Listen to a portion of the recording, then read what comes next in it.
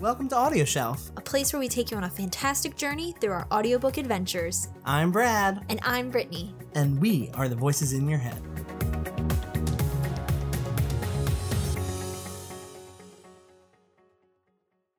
Hello. Hey. I'm Brittany. I'm Brad. And we are Audio Shelf.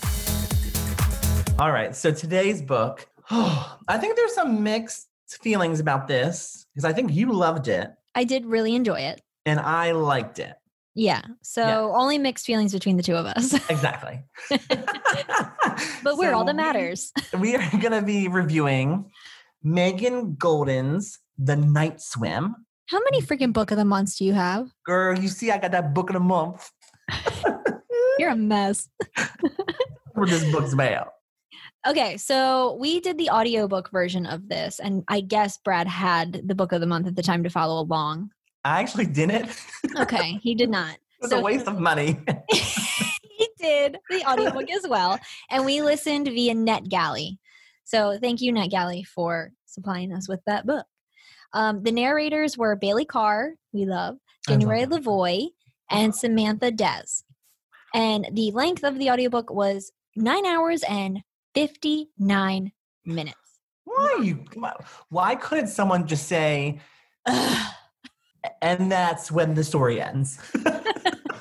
Just go, huh? Just a simple, what? Somewhere in the book.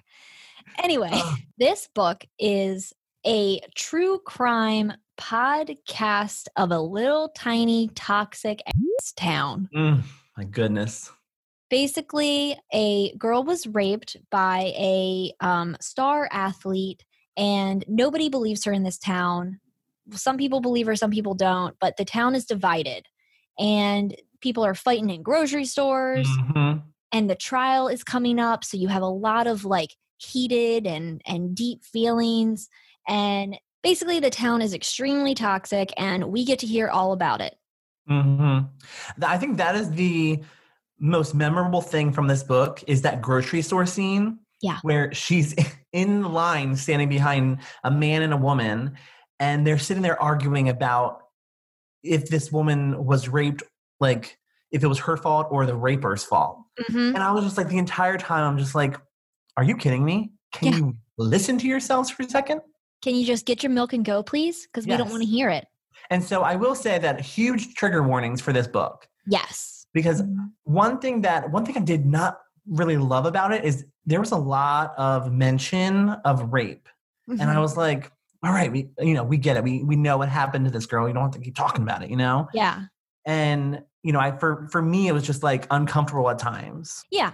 Because there's also a B plot, I would say, between another character from 25 years ago in the same town whose sister was actually raped and murdered. And she is trying to get our main character, Rachel's, attention and her help in solving that crime. And so we get a lot of notes from her. We do get some narration from her. And that's why the book is split up with 3 different narrators. Yes. We have our character Hannah, who is the sister of the character who was murdered and killed, and no justice was served. I said murdered and killed. Raped and killed. There it is. Much darker. Much darker. And there was no justice served to her at all. It was pretty much not covered up, but it was overshadowed by the fact that there was a car accident that killed a bunch of teen boys. And then you have Rachel in our first person perspective of the podcast, where she's delivering updates on this current trial and on updates for Hannah's sister. Exactly. And then we have Rachel in third person, which is her going around the town, witnessing what is happening to the citizens, how they're being ripped apart, doing interviews, and just visiting all of the sites where our current rape victim and our previous rape victim ventured. Yes. It's funny because I like the way you described it.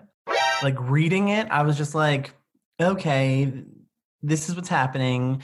It was very slow burn for me. And I'm someone that slow burns are fine, but it was a legal thriller as well. Yes. And that really kind of like bored me often, which was like really unfortunate because I loved how you just explained it. And another thing about the podcasting, because we're podcasting, but I loved that idea of having those chapters dedicated to the podcast, which is very reminiscent of For the Best by Vanessa Lilly. Yeah. Podcasts are becoming a huge thing in books.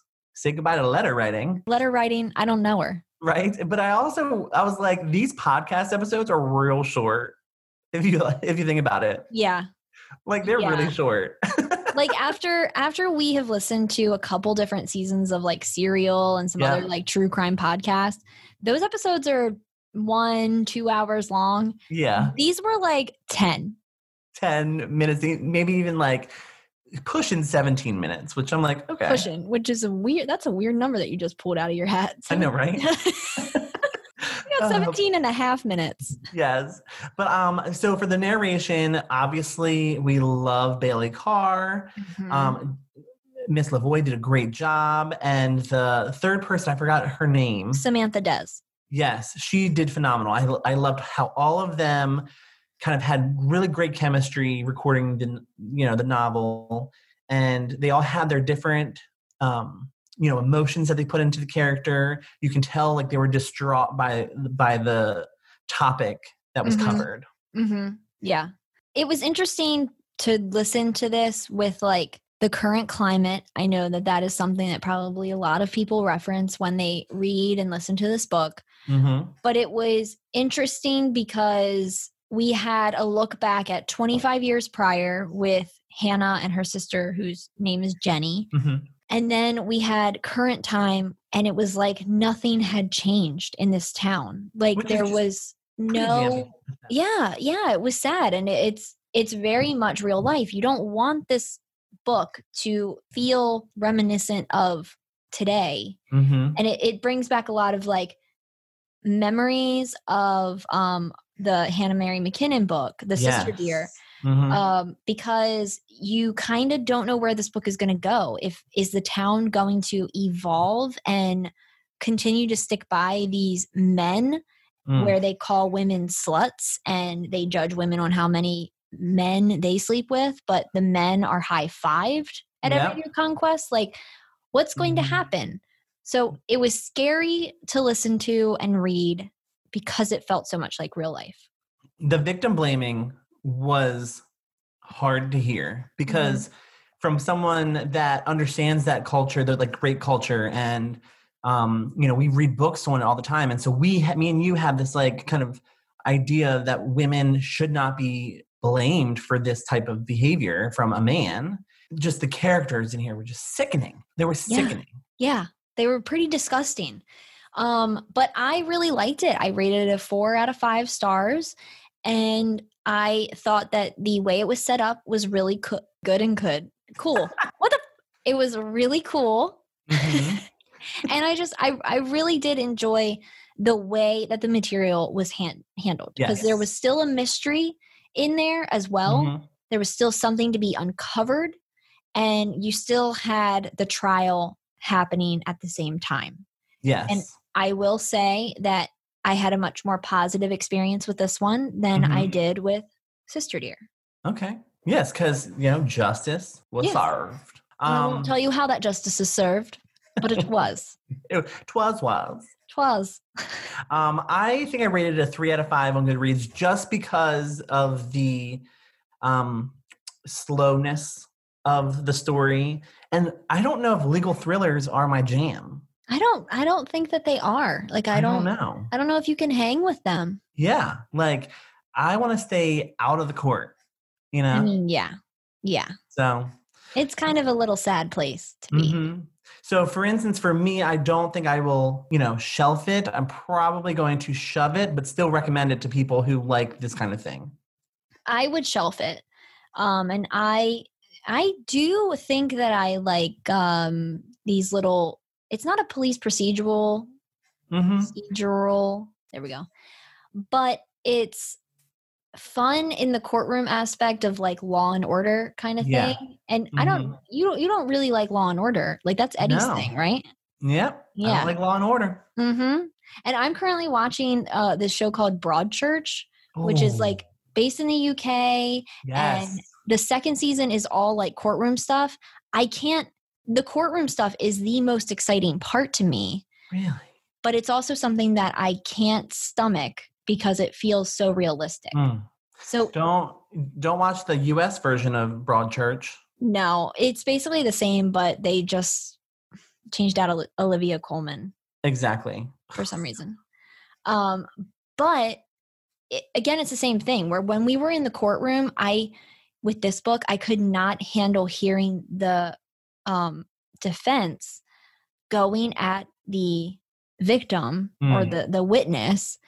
It made me want to fast forward, but I'm really glad that I didn't, because there was points in there that just made me like very hopeful for the ending of the book. Gotcha. Okay. Yeah, that makes total sense. Yeah. So, I mean, I think we about covered it. Yeah. Gosh, man. When we like a book, we get through it. Yeah. Even when we don't really like the book, but would still recommend it. Hot topics here. Very hot topics. I was hoping that it was going to be more swim vanish. Right? Like something creepy, like just some crazy curly-haired girl coming out of the pool. See you. Because the guy was a swimmer. Yes. So that was the only night swimming. That was the only night swimming. God. It was a good summer book, though. Yes, it really was. It made you not want to go to the beach, which is great because you probably shouldn't have been going to the beach anyway. Just gonna throw that out there. But if you liked Night Swim and want to talk with us about it or leave a comment, please do so down below.